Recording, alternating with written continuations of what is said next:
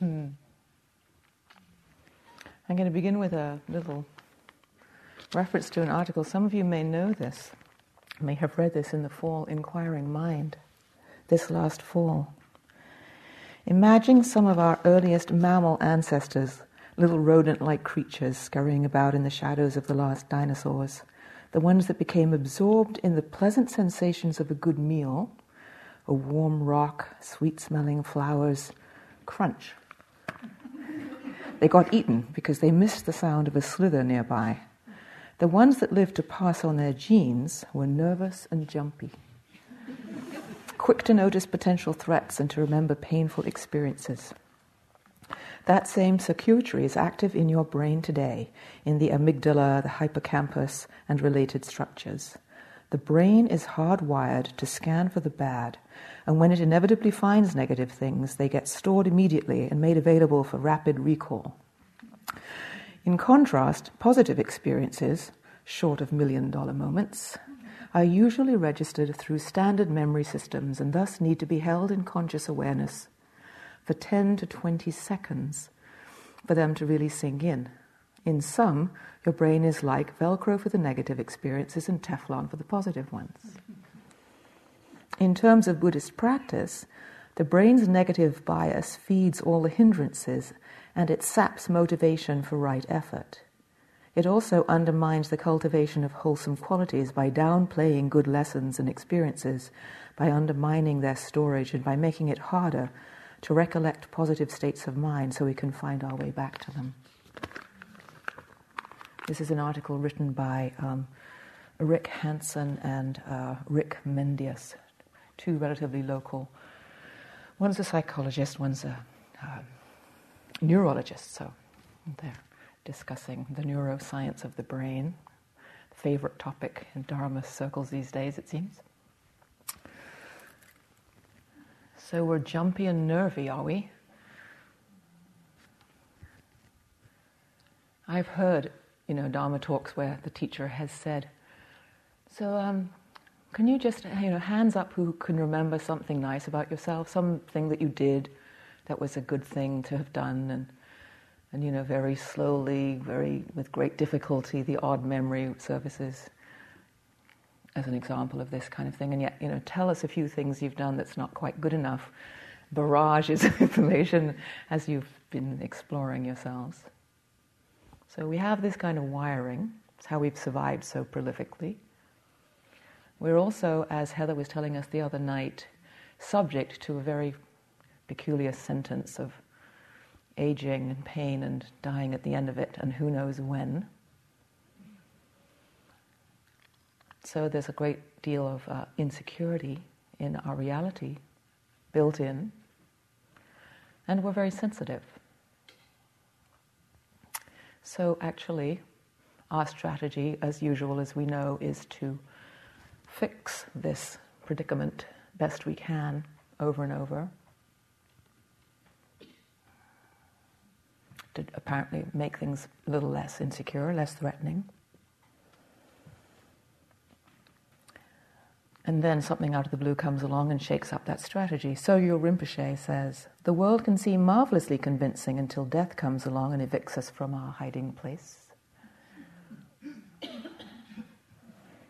So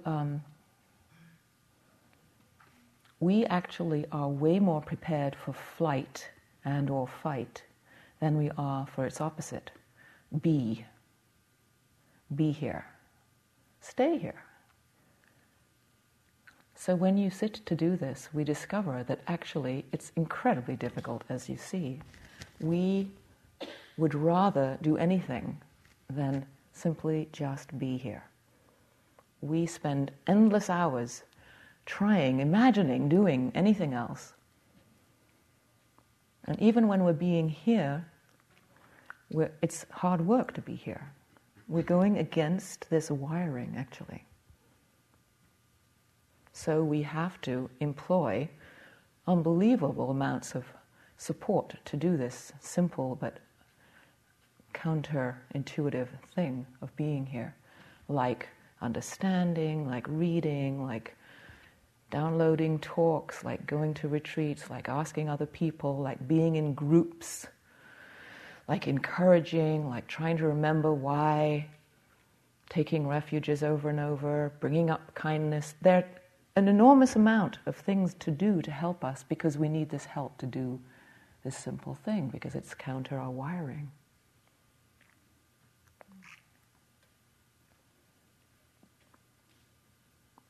Thich Nhat Hanh described this behavior as being like a frog. You put a frog on a plate, and in a very short time it leaps right off. And so this is like the mind, the monkey mind or the puppy mind.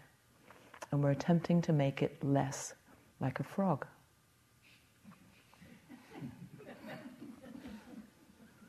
Initially. It actually learns this lesson.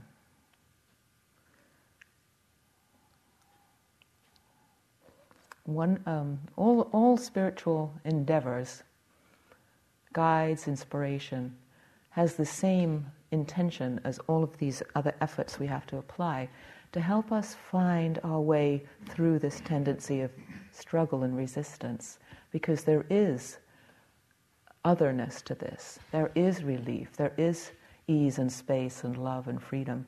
But because it's so not so readily accessible to our jumpy minds and nervy systems, all these teachers come along and attempt to help us. And the Buddha was one of the most thorough. We have amazing records, of course, 45 years of teaching, volumes and volumes. Not just volumes of information, but incredibly detailed, refined, subtle, really sophisticated explanations about how our mind works, as you know. And a few of us have referenced, and I will again tonight, one of his most thorough teachings, the Satipatthana Sutta, the foundations of mindfulness. And tonight I want to talk to a couple of the teachings in this sutta, and I'm going to link them together. They are it's the fourth of the foundations. The first is awareness of the body, what I spoke about a week ago. The second is awareness of the pleasant and unpleasant or neutral aspects of any experience. The third is the state of our minds. Guy was referring to that somewhat on Saturday night. And the fourth is the contemplation on the dhammas. And of these, the dhammas, I won't even go into the long explanations about what this word means, but the contemplation on actually the mechanisms of how our mind works in terms of the way the Buddha saw the mind. And there are several sections in this section of the Satipatthana Sutta. So this is the Satipatthana fourth foundation, numbers 1 and 4, if you care about these things. So the first of these is to be aware of the hindrances. And Sally talked about these hindrances last week. And I'm going to refer to them some more. And the other one I want to speak about are the factors of awakening. The factors of awakening help us abandon the hindrances. They are like the aid that removes the obstacle which is a hindrance. These dhammas, if you like, this fourth foundation, aren't so much objects of meditation the way where the breath would be, or the 32 parts of the body, and so on and so forth, even Vedana, even states of mind. They are more, as I said, terms of reference for how we do our meditation practice. So whatever we may be noticing, whatever we may be being aware of, whatever objects we have, these are ways of recognizing how we're doing with that, if you like.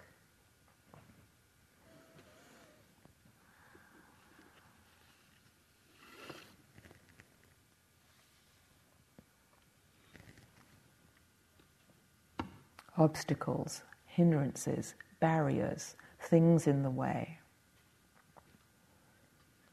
often called coverings, subsumed also in the 3 called kilesas, or coverings: greed, hatred, and delusion. If we have in our awareness at any moment any one of these obstacles, and very often there's more than one, then we are actually unable to see clearly. We are blinded, as it were. Our vision is not clear. Our vision is what we're developing, the ability to see the truth of how things are, and we don't see it purely when these are in the way, as Sally explained. The factors of awakening are similar aspects of our experience, but they facilitate seeing clearly.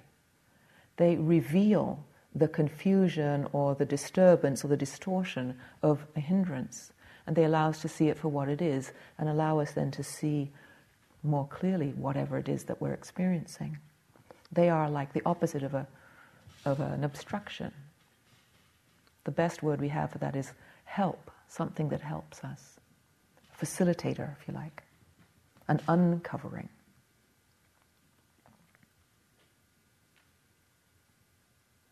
These hindrances, greed or desire, aversion or ill will, negativity, restlessness and worry, sloth and torpor, and doubt, are described by the Buddha as, in description of seeing, in the simile, and he speaks in similes so much, it's like imagining that you're looking in a bowl of water as a mirror, at an image of yourself. And when hindrances are present, you don't see an image of yourself how it really is. It's distorted by the water in different conditions, depending on the hindrance. And he compares the first one, the one of wanting or desire, or as water that's got color in it, dye in it. The very equivalent in modern language is looking through rose-colored glasses and seeing things look definitely much rosier than they really are, a distortion. The description of expecting a mirror image, having it distorted by the second one, ill will, it's boiling. So it's bubbling. There is reflection, but it's quite disturbed. The third one is looking at if they're sinking and dull and sloth and torpor, water with algae in it, slimy, sludgy. Slimy and sludgy? You know what that feels like. If there's agitation, worry, it's as if the water has got lots of wind blowing across it, so it's all moved, not from the inside, its own boiling inside itself, but just disturbed. And the fifth one, doubt, is it's all full of mud. So, there's no light coming out of it. It's thick, muddy.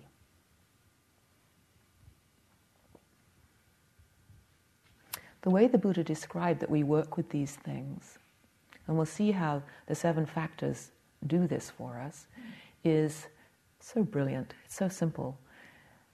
He often likened himself to a physician. Diagnosis, cure, prevention. So that's what we need to do with these hindrances.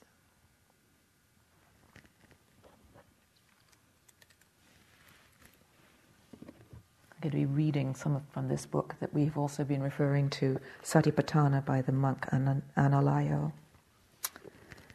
He says, the Buddha says, this is the diagnosis and the cure and the prevention. And I'm just going to use the first one, sensual desire. If sensual desire is present in you, practitioner, you know there is sensual desire in me. If it's not present in you, you know there is no sensual desire in me. And you know how unarisen sensual desire can arise, how arisen sensual desire can be removed, and how future arising of this removed sensual desire can be prevented. So, yes, the diagnosis is seeing it, recognizing what it is. And the cure, though, which is where the progress happens, is understanding its cause and therefore avoiding its cause in future. So it's a much more sophisticated developed approach than the knowing of it. Knowing of it is necessary as a first step, but understanding how it works is the point of this aspect of this sutta.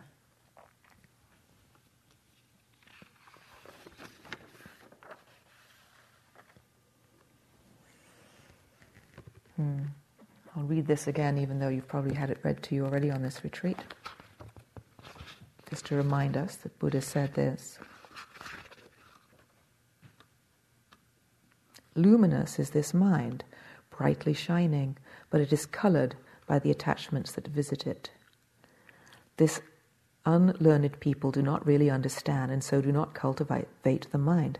Luminous is this mind, brightly shining, and it is free of the attachments that visit it. This the noble follower of the way really understands. So for them there is cultivation of the mind.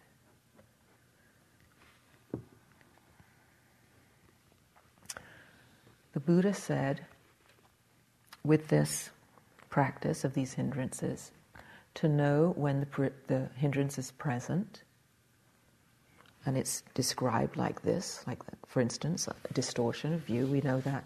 Also to know when it's absent. But we're wired to know when it's present. We're not so wired to know when it's absent.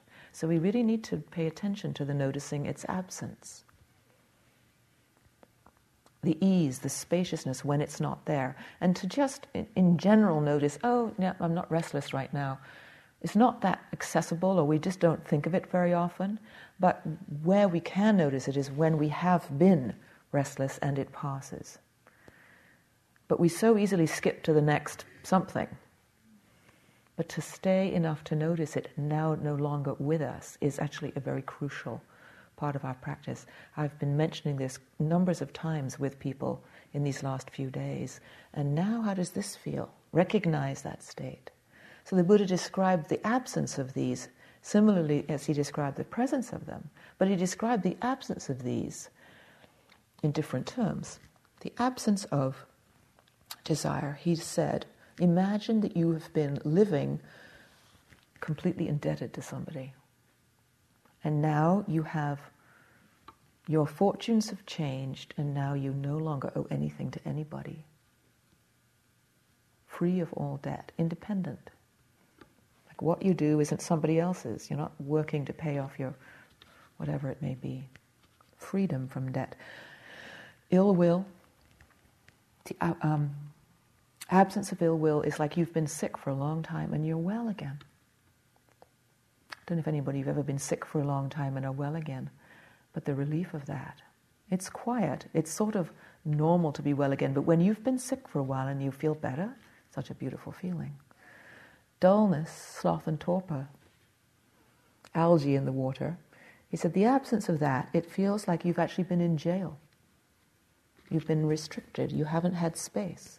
And now you have space. No longer are you in jail. Restlessness and worry, he said it's rather like having been a slave. Hard to imagine for us these days in this land what that must be like. But it's the absence of slavery when you've been enslaved. And every time he says this, he doesn't say just the absence of being enslaved. He says when you have been. The contrast. And the last one, doubt, is you've been wandering lost in the desert. And now you're home. And the safety of that. And the relief of that. Now that one is one maybe we can imagine. Maybe we can imagine all of them, but just that confusion and endless, I don't know, I just don't know. And then like, oh yeah, I recognize this. My homeland. The confidence.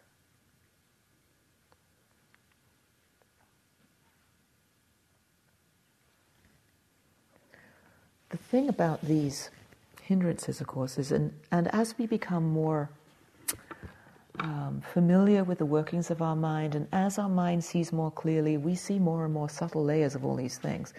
It's not like we get it and that's it, no longer there. We may no longer be, so outrageously angry or so inflamed and so on, but they're just there, sneakily there more. So this is an endless discovery.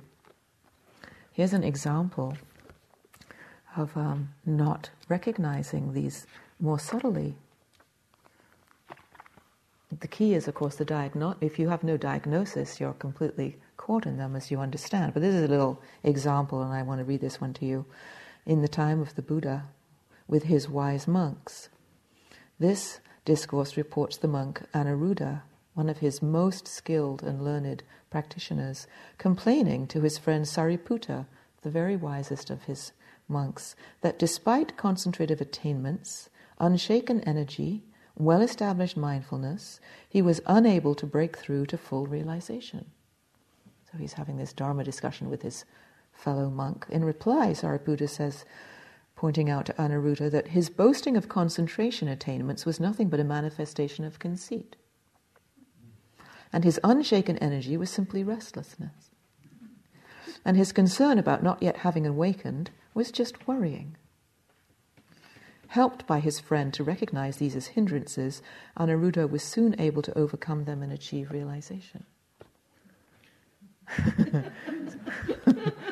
Even there, they were sneaking in there, because when not seen, they're real.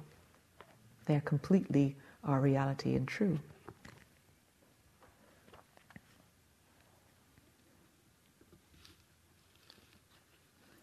How as I've said it, we know this, to look and to see that a hindrance is present is the beginning of our mindfulness practice. Is it working? And so I'm going to talk about the factors of awakening, which are how we become free of these things. There are 7 of these factors. Many of you know them, have heard them at least discussed in this way. I'll list them and I'm going to describe and some of my experience of them, the way I relate to them.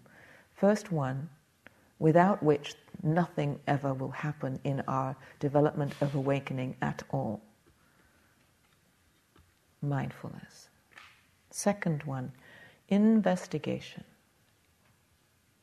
Dhammavicaya. First one, sati, as we've been saying. Third one, effort, virya. Joy, piti, rapture. Tranquility, passaddhi. Concentration, samadhi. Equanimity, upekkha.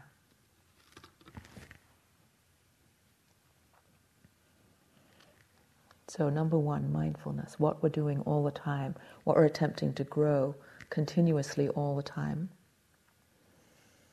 There are some ways you've heard us describe it, there are acronyms and so on. A few ways I want to describe my way of seeing mindfulness practice. I don't know if I said this in my last talk, I didn't check to listen. Did I talk about Sharon Salzberg talking to the scholar monk who'd been a monk all his life and asking him what all the teachings of the Buddha were? Did I tell you this to you last time? She was there practicing in Burma, and there was a man who'd been a monk since a child, an elderly man who was also a scholar, and one of these who could quote chapter and verse of whichever sutta or any of the teachings of the Buddha, so familiar, which is impressive when you think there's 36 volumes, and I don't know how volumes of commentaries on the teachings that he knew so familiarly. And she said to him, if you could take all of this and put it in one sentence, like what's it? Like what's the essence of the teachings of the Buddha? And he said, know what you're doing. This is the essence of mindfulness. A way that U Tejaniya, who we've spoken to you about, describes it, he says, 2 minds. There is the mind that is whatever it's doing, thinking or worrying or whatever it's doing, but then there's the mind that knows, the knower.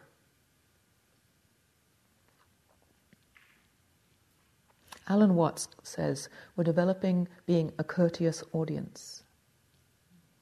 When you're the audience and something's happening, you know what's happening, but you're in the audience. There's some perspective about it. Suzuki Roshi says, a soft readiness. One of the ways I've described to a number of people, and I see it myself, is mindfulness is developing, there's 2 ways I'm going to mention, being on the couch is the courteous audience stance. On the couch, watching the TV show. What happens in our direct experiences, we watch the show, which is our life, playing out before us, but pretty regularly, every so often, we get sucked inside the TV. And if it's, if it's a theatre, which is a little more sophisticated way of imagining it, we rush down there and we're on stage and we're acting along with the actors, which of course is our life that we're seeing here. And we're playing our part and we're actively hating the person who's the enemy and we're loving the one who we're supposed to fall in love with and all of that. We're doing it. But we've forgotten to know that we're doing it because we're involved. We're developing this other mind that knows that what's happening, that we're wanting or loving or upset or criticizing. We're staying on the couch and not getting sucked into the TV. But of course our real experience is into the TV, onto the couch, into the TV, onto the couch, back and forth. And when the more juicy things or the more personal or dramatic, we get sucked in there and we lose mindfulness. We lose knowing what's happening as it's happening.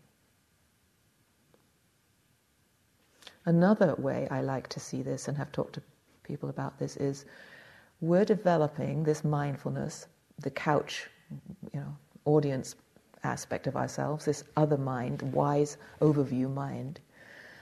It's like we're developing our grandmother nature. And our other nature, our one mind, is our child. That is excited, that is bored, that is upset, that is whatever it is. And the child doesn't know it's doing it.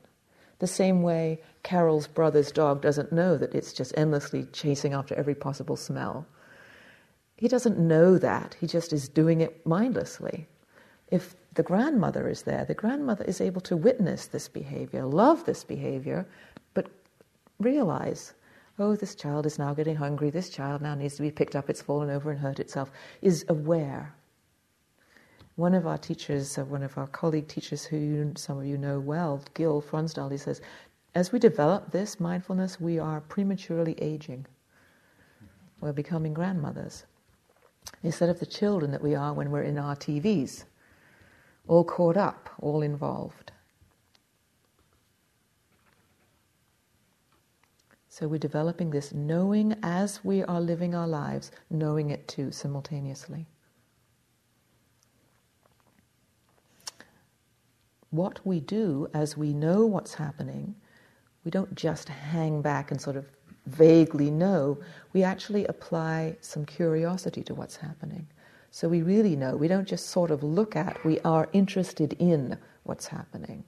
This is the second one, often translated as investigation, Dhammavichaya. I don't like this investigation. I, for a long time, thought investigation, and so I practiced in this way, was collecting information, like a detective trying to solve some kind of problem, some crime, getting something because I needed something to get something. It's like I tried very hard to accumulate. It's actually less than that. It's not, I don't like the word investigation, I like the word interest. When you're interested in something, you're not doing it for something. You do it because you're interested. You may end up getting something as a result, but you're further back than investigation to solve a problem or solve a crime. You're simply there because you're fascinated. You're not doing it to get something. The way you've heard this, maybe you've heard this, and I love this because I like to dance when I can. When you dance, you don't dance to get across the other side of the dance floor. You just dance to dance because you like to dance. And so you're interested because you're interested, not because you're trying to figure it out. It's different. And it's more innocent, and it's more the way children are interested. And little kids aren't kind of like, especially when they're tiny and they drive you nuts and they're 2.5 and they go, why, Mummy, why? It's not that they want you to actually give them an answer. They're not looking for answers. They're just curious. And they can't control their curiosity, and they know that why is one of those words that, means I'm curious. There's an innocent curiosity. That is the quality of the second of these factors of awakening. Innocent curiosity. Wonder, awe, is possible when there's this open curiosity. When in the beginning of the retreat, a couple of us mentioned acronyms. We haven't. I don't know if much has been spoken since, but one of the acronyms about this mindfulness is RAIN, R-A-I-N. R is the one that stands for sati, or mindfulness. Recognize. This would be the diagnosis as regards to the hindrance. R-A-I-N, the I of RAIN is interest. This applies to the second one. Investigation, interest, curiosity. Relax, observe, allow is one that another of our colleagues uses. Observe is the second one. Owl is mine, and W is the second one, wonder.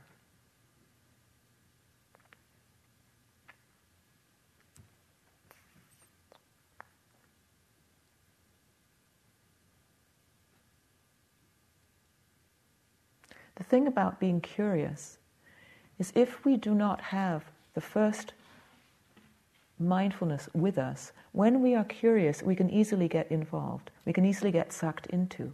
And we no longer have the ability to realize what we're discovering. So it isn't just pure investigation that, well, I wouldn't say just pure investigation. It isn't the kind of interest with which we want to become completely involved. It's an open curiosity, but still maintaining being on the couch, still maintaining knowing that we're interested. Interest without that mindfulness can completely consume us, can completely involve us, can completely carry us away. We can get completely identified with it. Meaning, it's all about me and it really matters and I love this and I don't love this. We need to have mindfulness and interest together. When we do, we're present, we know, we apply this curiosity, we get familiar with what's happening. Intimate is a word. What happens is we also need to keep on doing it. The third one is virya, courage, effort. Somebody was asking that question this morning. What about effort and what about being? I think it was over here, it was you. What about the doing part of efforting and then the relaxing, open receptivity, this whole piece? I want to mention some of this here. Virya. We often, well, you may well have heard people say the word, and translate this as the word courage, something to do with the heart. I like the translation of the word willingness. There's a kind of giving ourselves to the thing, to the practice, to the being present, to whatever it is you're wanting to get to know. But there is, it's kind of like the fuel that keeps the whole thing ticking along. It's like the wind under the wings of your practice. And one of our colleagues uses a word which I like when I've been thinking about it recently. I heard him say this recently, is enthusiasm. Enthusiasm for practice. And there's a couple of things about enthusiasm which I like as being part of how we do this efforting of practice. When we're enthusiastic about something, we actually, there's something about the thing that we're enthusiastic about that's inspiring to us, that we give ourselves to it because it's somehow a good thing to do. So there's some aspect of its value or worthiness that we honor and respect. That's why we have enthusiasm for it. So there's an element there of inspiration or appreciation or of some kind of worthiness, which we need to hold our practice in this way in order to remain enthusiastic with it. Then there's an aspect of being enthusiastic about applying yourself to something which has in it that there's a sense of it's doable. Like it's not so easy to be really enthusiastic about doing something when it's like climb the sheer north face of the Eiger, for instance. It's like, oh my God, that's pretty daunting. We're not that enthusiastic. But when it's doable, we think, yeah, I can see my way this. I could do that. It's doable. There's a sense of confidence that I actually have the ability to do this thing and this thing is doable. So there needs to be that sort of sense of the possibility of it, the usefulness of it, the accessibility of it, and in your own sense of self-respect and sense of confidence. If we don't have any sense of our own worthiness at all, we just, we give up before we get started. It's hopeless, I'm helpless, I'm never going to get this together. There isn't any of the virya that's needed, the courage, the willingness. We need to have a certain sense of self-worth and worth in what we're doing, the worthwhileness of what we're doing. Another aspect of giving ourselves to something, when we do it enthusiastically, is enjoyment. I actually like it. Somewhere, and I don't know where, so I'm quoting somebody else, quoting the Buddha, saying, when we do this practice, it can feel like, and it needs to feel like, for it to keep going, like an elephant in the hot day sun having a cool dip in the lake. And somebody else has said, and I've heard them say, it's like children going out to play. Well, I don't know if you feel like the meditation hall is a playground. And it's such a pleasure to come in here and play some more. Or if it's not so enthusiastically that you're meeting your next sitting, and if there's a lot of steep uphill grinding about to happen, going in with your climbing gear all attached and, okay, I can do it again. It's not really the kind of enthusiasm that's going to be maintainable or sustainable or pleasurable or freeing, actually. There's another aspect of this too, which I think is very important to hold in mind, and that is that it needs to be realistic. Because if we're very idealistic, if we're over-enthusiastic, unrealistically enthusiastic, we're idealistic. And the bar is too high.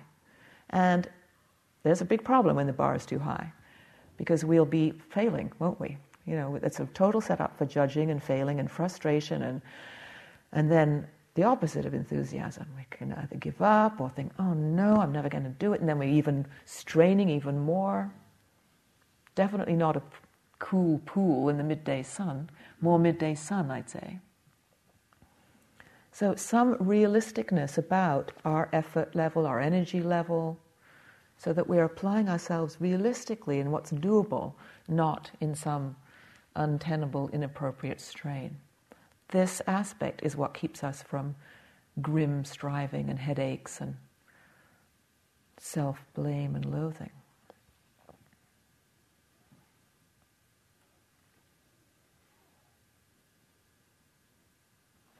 Again, if we don't have the first one, sati, mindfulness with us, when we're applying our energy, we won't know that we're straining or that we're striving or that we're getting a headache or that we're judging ourselves. We don't realize that part because we are just simply judging ourselves, and so we're then, oh, I should be doing this, shouldn't I be doing this? But when we have sati with us, it's like, oh, I see that this really, that's way too intense. Or that's way too slack. We won't recognize the quality of our energy if we don't have sati, mindfulness.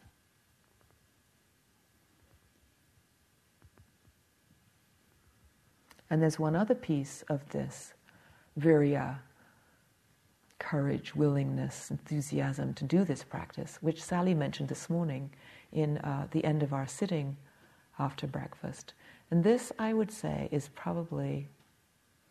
come to be my dearest friend in all of this. I am an enthusiastic type, but I can tend to be over-enthusiastic and get tired, judge myself. Part of the driving force for strivers' mentality is this steady persistence. This is the key. They're all key, but everything we say is key. This is key too. This doably, not idealistically, enthusiastic, not over-enthusiastically, enjoying, curious, keeping on going. Not fits and starts. U Tejaniya says it's not a 100-yard dash. This is a marathon. This is a lifelong marathon. You don't have to if you go too fast, forget it. If you stop, forget it. It's the hare and the tortoise thing. This is tortoise. Gently, patiently, doably, kindly, but keep on going. And this persistence or perseverance sometimes builds what we call momentum. And this momentum is, the reason why it's so valuable is that it grows as a life on its own, and it then carries us on. And then we don't have to be keeping applying. It's called launching effort. So this is very important, that we keep that steady being present and knowing, two minds, curious, keep going. And then we find, and I know many of you know this, that somehow the practice starts doing it for us. It unfolds. So the beginning of these three are the ones that we actually do.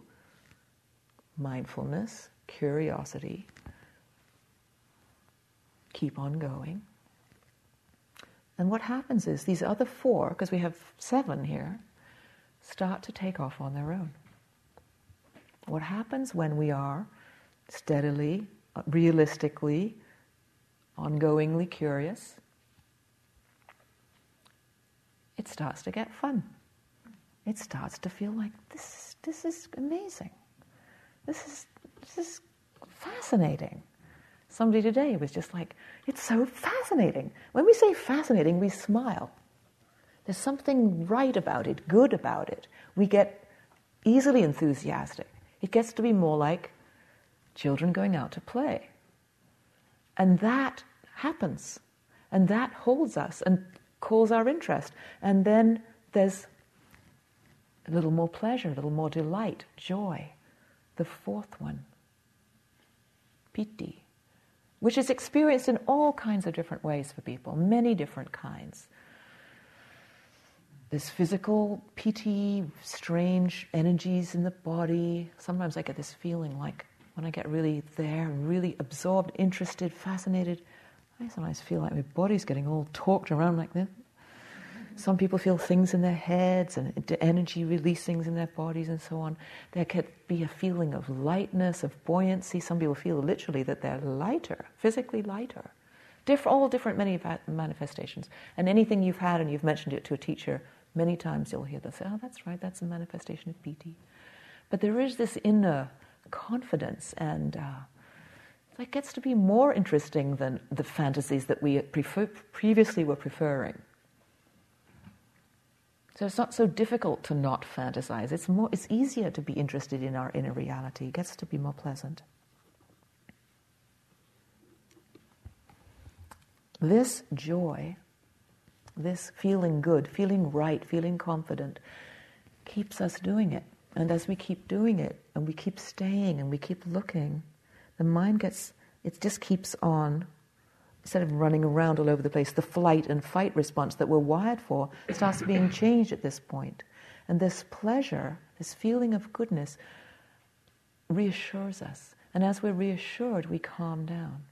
We relax this fight or flight. This jumpy nervous system starts to relax, starts to become nourished, starts to become easy, less guarded. And as this happens, calmness happens. It just happens. And calm, quieting happens. The mind settles, stays much more. Doesn't need to be rushing. The system, the physical body, this posture calms down. Pain can release itself. Or if there is pain, it's not the struggle around the pain releases and so on.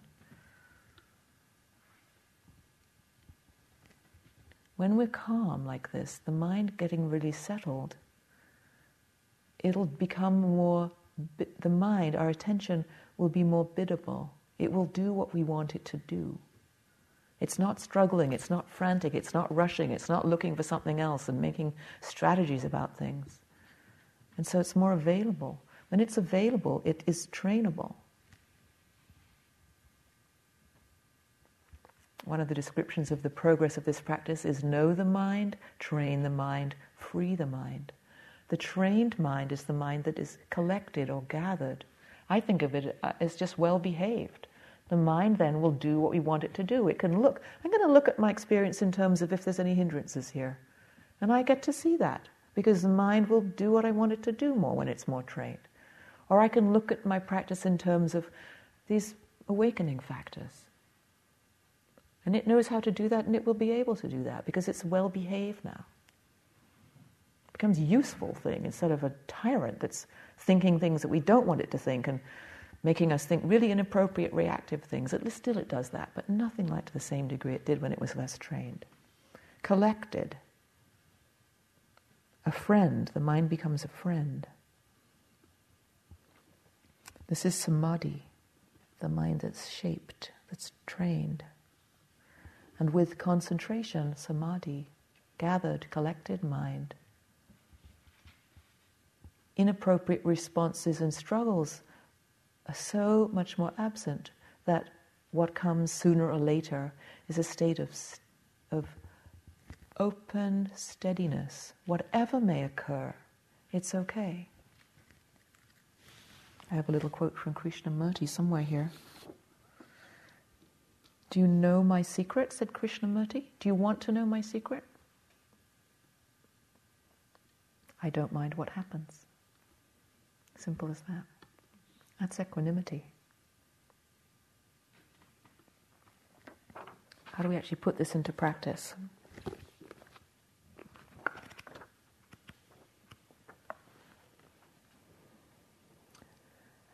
You'll recognize this. This is the Buddha's words again. If the mindfulness awakening factor is present in him. So this is the first of these.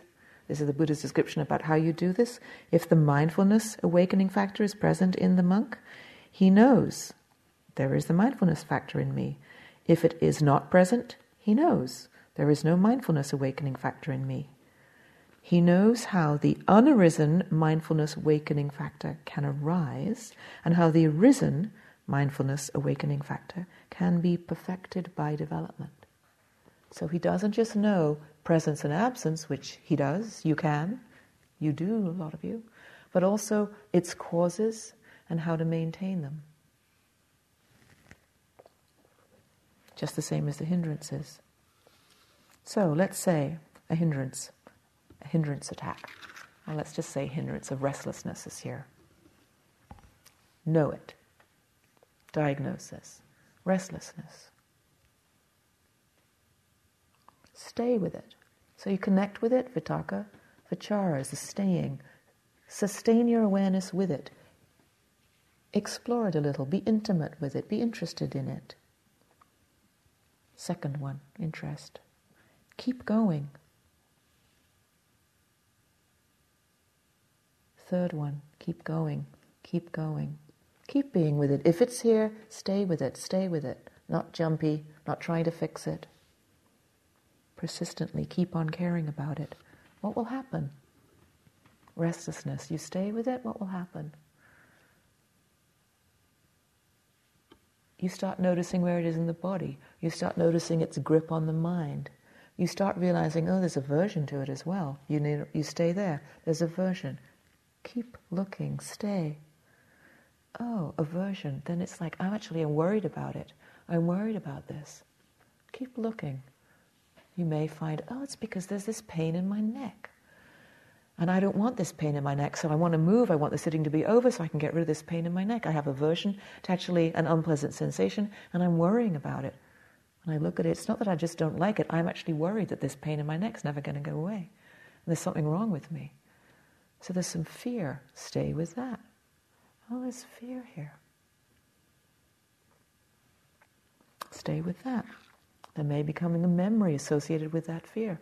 Oh, that's what's here. It all starts unraveling in front of your very eyes. Your job is to stay. Keep looking. You see how this leads to this. You see the cause of this, because of this, because of this. Keep staying there. Keep looking. Oh, where's that restlessness now? There isn't so much. Now there's real interest. Yeah, there's fear. Then there's like, oh, you poor thing, of course you're afraid. There's some kindness. Look at this whole changing show. The restlessness wasn't steady. It shifted to something else and something else and something else. It reveals itself. It reveals its composite nature. It reveals its conditions. We do this over and over and over, and we begin to understand the causes of the restlessness in this case. Was this situation. When we discover the state without restlessness, or aversion, or whatever, fear, oh, it's subsided. Notice that. Oh, The freedom of that, notice that. The ease, no longer in jail, no longer wandering in the desert, lost. That confidence, that pleasure, notice that. Stay present, notice that. Freedom in that moment. I've just described what Carol described the other night. First, second, and third noble truths. Struggle, want it to be different, don't like this feeling of pain in my neck, so I'm restless. And then it releases. Third noble truth. Another way of seeing these, and I love this way, these factors, mindfulness is necessary first. Without it, nothing will happen. Then there are these other 6. Interest, continued interest, sustained interest, the effort of it, and joy. Put them all together in one lump, on one side, energizing. And then calm, concentration, samadhi, and equanimity, cool. They are, one is energizing, one is calming and soothing. Put them like this on a seesaw, on a plank. You just put them on a plank on the ground, there they are. There's nothing you can do about it. But if you lift this plank up and put mindfulness underneath it, like a little fulcrum, now you actually have some choice. Now they are like a balance. Depending on how you are, how your energy is, what's going on, you can increase the energizing ones, or you can increase the calming ones. You can work with the state of your mind. If you're becoming, and this is where this teaching overlaps with the hindrances. Let's say, with the hindrances, I'll remind you of them, wanting something, not wanting something. Lots of energy, so much to the point that you're restless with it. Calm, so much to the point that you're dull. And doubt, the 5th one. The energizing energy that can become too much and out, restless, needs to be calmed down. So if you look in terms of the energizing factors of awakening, or the calming, when you're feeling agitated, you need the calm ones. Calm, concentration, equanimity. When you're feeling dull, sleepy, sloth and torpor, you need the energizing ones. Curiosity, mindfulness, curiosity, happiness, some joy, some lightness of heart, effort, energy. So the way we are practicing and we look at our states of mind and we can apply this, not quite evaluation, but we can check how is my energy with whatever it is I'm experiencing. Maybe noticing the breath, maybe noticing sounds, maybe noticing a free flow of energy, but it's kind of getting dull and vague and sort of boring. When we begin to get familiar with seeing it in terms of these awakening factors, we can decide if we need some energizing energy or if we need some calming energy. Relax. Calm down. If we get too caught up, too stressed out, too grim, we can relax a little. We can be more open, more balanced, equanimous, and so on. So the antidotes to the hindrances are often available through these awakening factors. If we're in doubt, if the hindrance is doubt, I don't know, we're lost in the desert, I don't know, I'm not sure, don't know which way to go now, what should I do next, I don't understand. We need to have a little more investigation, curiosity. Are you feeling at ease here? Are you feeling stressed out here? Be curious, add some interest. And so on. I could go into great length over any one of these. Any one of these is a good talk. In fact, I think I'm going to do a talk about how happiness leads to calm. Just that is a whole topic is fascinating.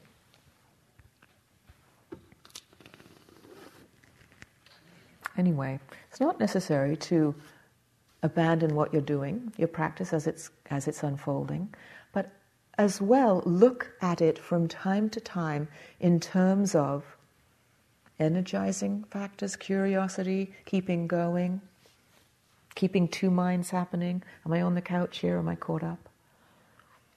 Is there some playfulness here? Is there some pleasure in this? Where's the pleasure in this? Oh yeah, my body's quite comfortable, that's quite pleasant. Or am I needing some calm here? Are the hindrances present? Am I wanting something other? Am I not liking what's happening? Am I sleepy? Am I worrying? Am I not sure here? Confused? Just check every so often your practice in terms of these things. Are they there along with you as you're doing whatever you're doing? Or are these awakening factors are there with you?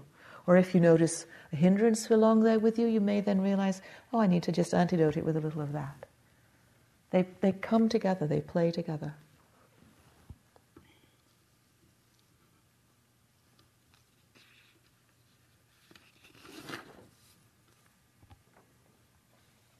And as we're all saying, look at your practice from time to time in terms of hindrances, in terms of awakening factors, and look at your practice in terms of attitude. If your attitude is one of wanting, your hindrance is present.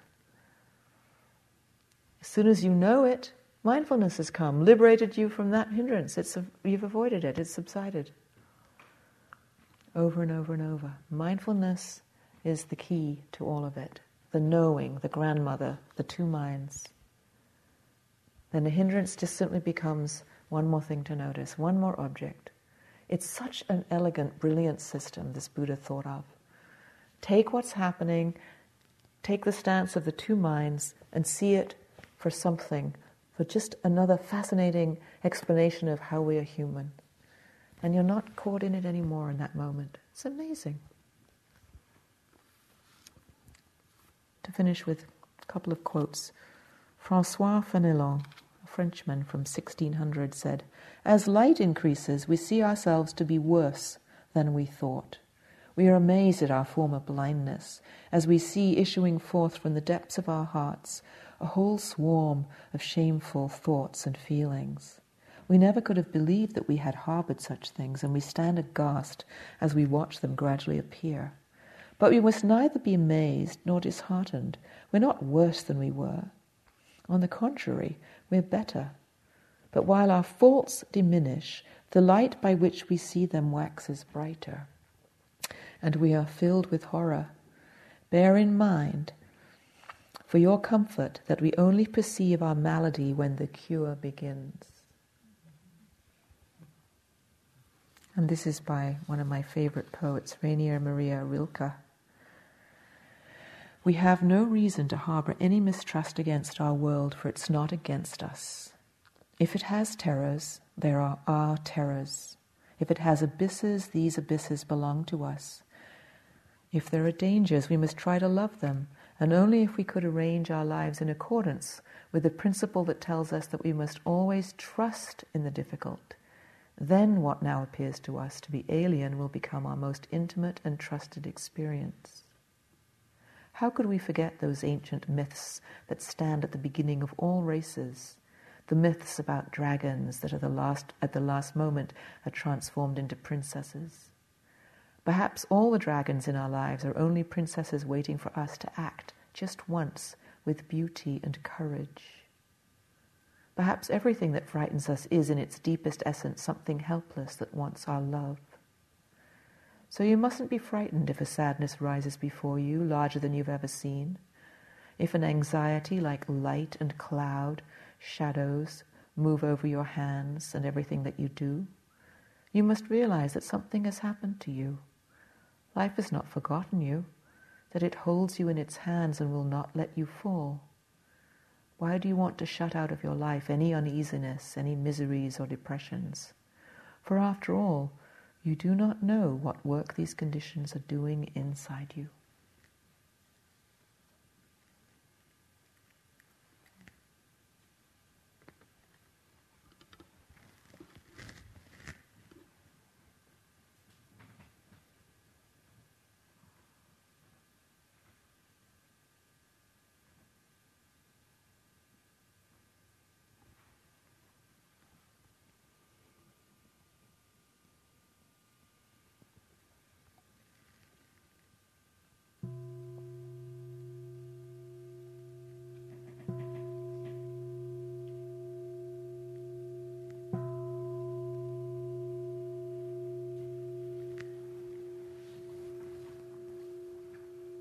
Thank you.